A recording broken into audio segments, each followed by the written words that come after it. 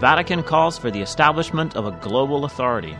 This week, the National Post newspaper in Canada reported that the Vatican had issued an official paper entitled Note on Financial Reform from the Pontifical Council for Justice and Peace. The article elaborated. The Vatican called on Monday for the establishment of a global public authority and a central world bank to rule over financial institutions that have become outdated and often ineffective in dealing fairly with crises. The National Post quoted the Vatican document as saying, "Of course, this transformation will be made at the cost of a gradual, balanced transfer of a part of each nation's powers to a world authority and to regional authorities, but this is necessary at a time when the dynamism of human society and the economic and the progress of technology are transcending borders, which are in fact already very eroded in a globalized world." So the Vatican is calling for a global authority, to which the nations of the world would transfer part of their sovereignty. The first question that comes to mind is, who will control this global authority? Another article in the National Post on the same subject reveals more about this proposal.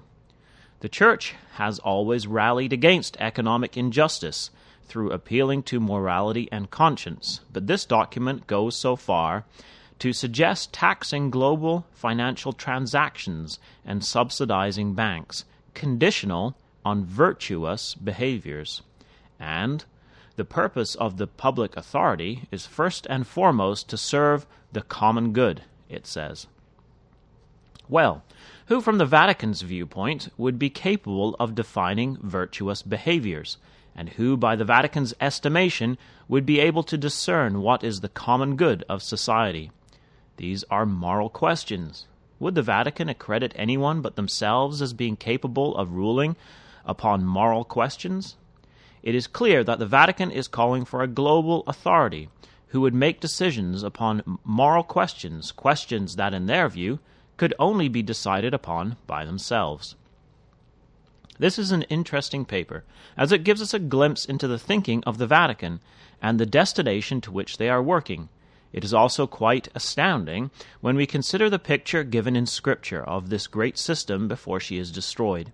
In Revelation 17, verse 4, we find a description of an unfaithful harlot woman who is riding upon a beast. Without too much difficulty, we can discover that a beast is a symbol used in Scripture to depict the empires of man. In the prophecy of Daniel 7, the four great empires are depicted by beasts.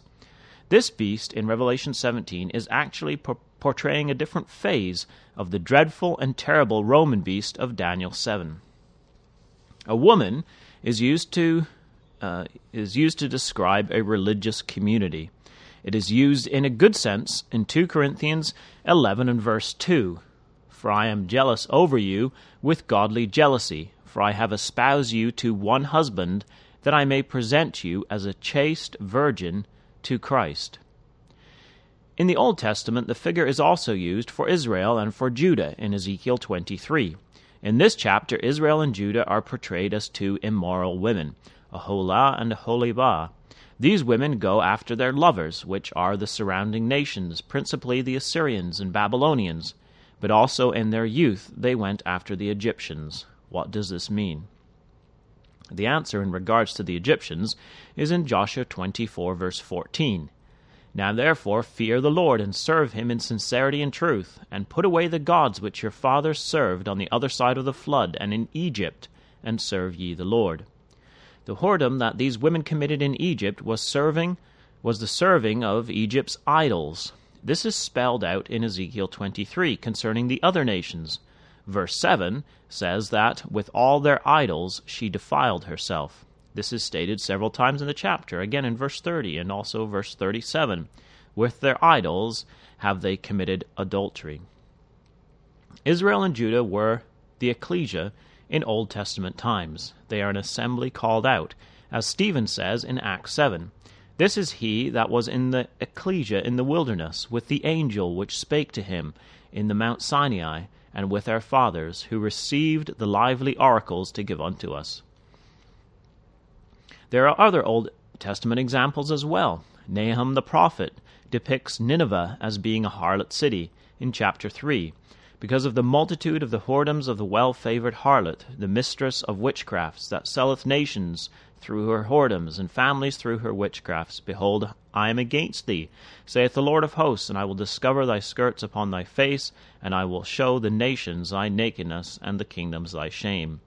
Nineveh was a city that heard the word of the God of Israel from the mouth of Jonah the prophet, yet not long after they returned to their wickedness. Another nation that is portrayed as a harlot is Tyre in Isaiah 23. Tyre was a nation that was close to God in the days of Solomon, but had turned away from the God of Israel to serve idols.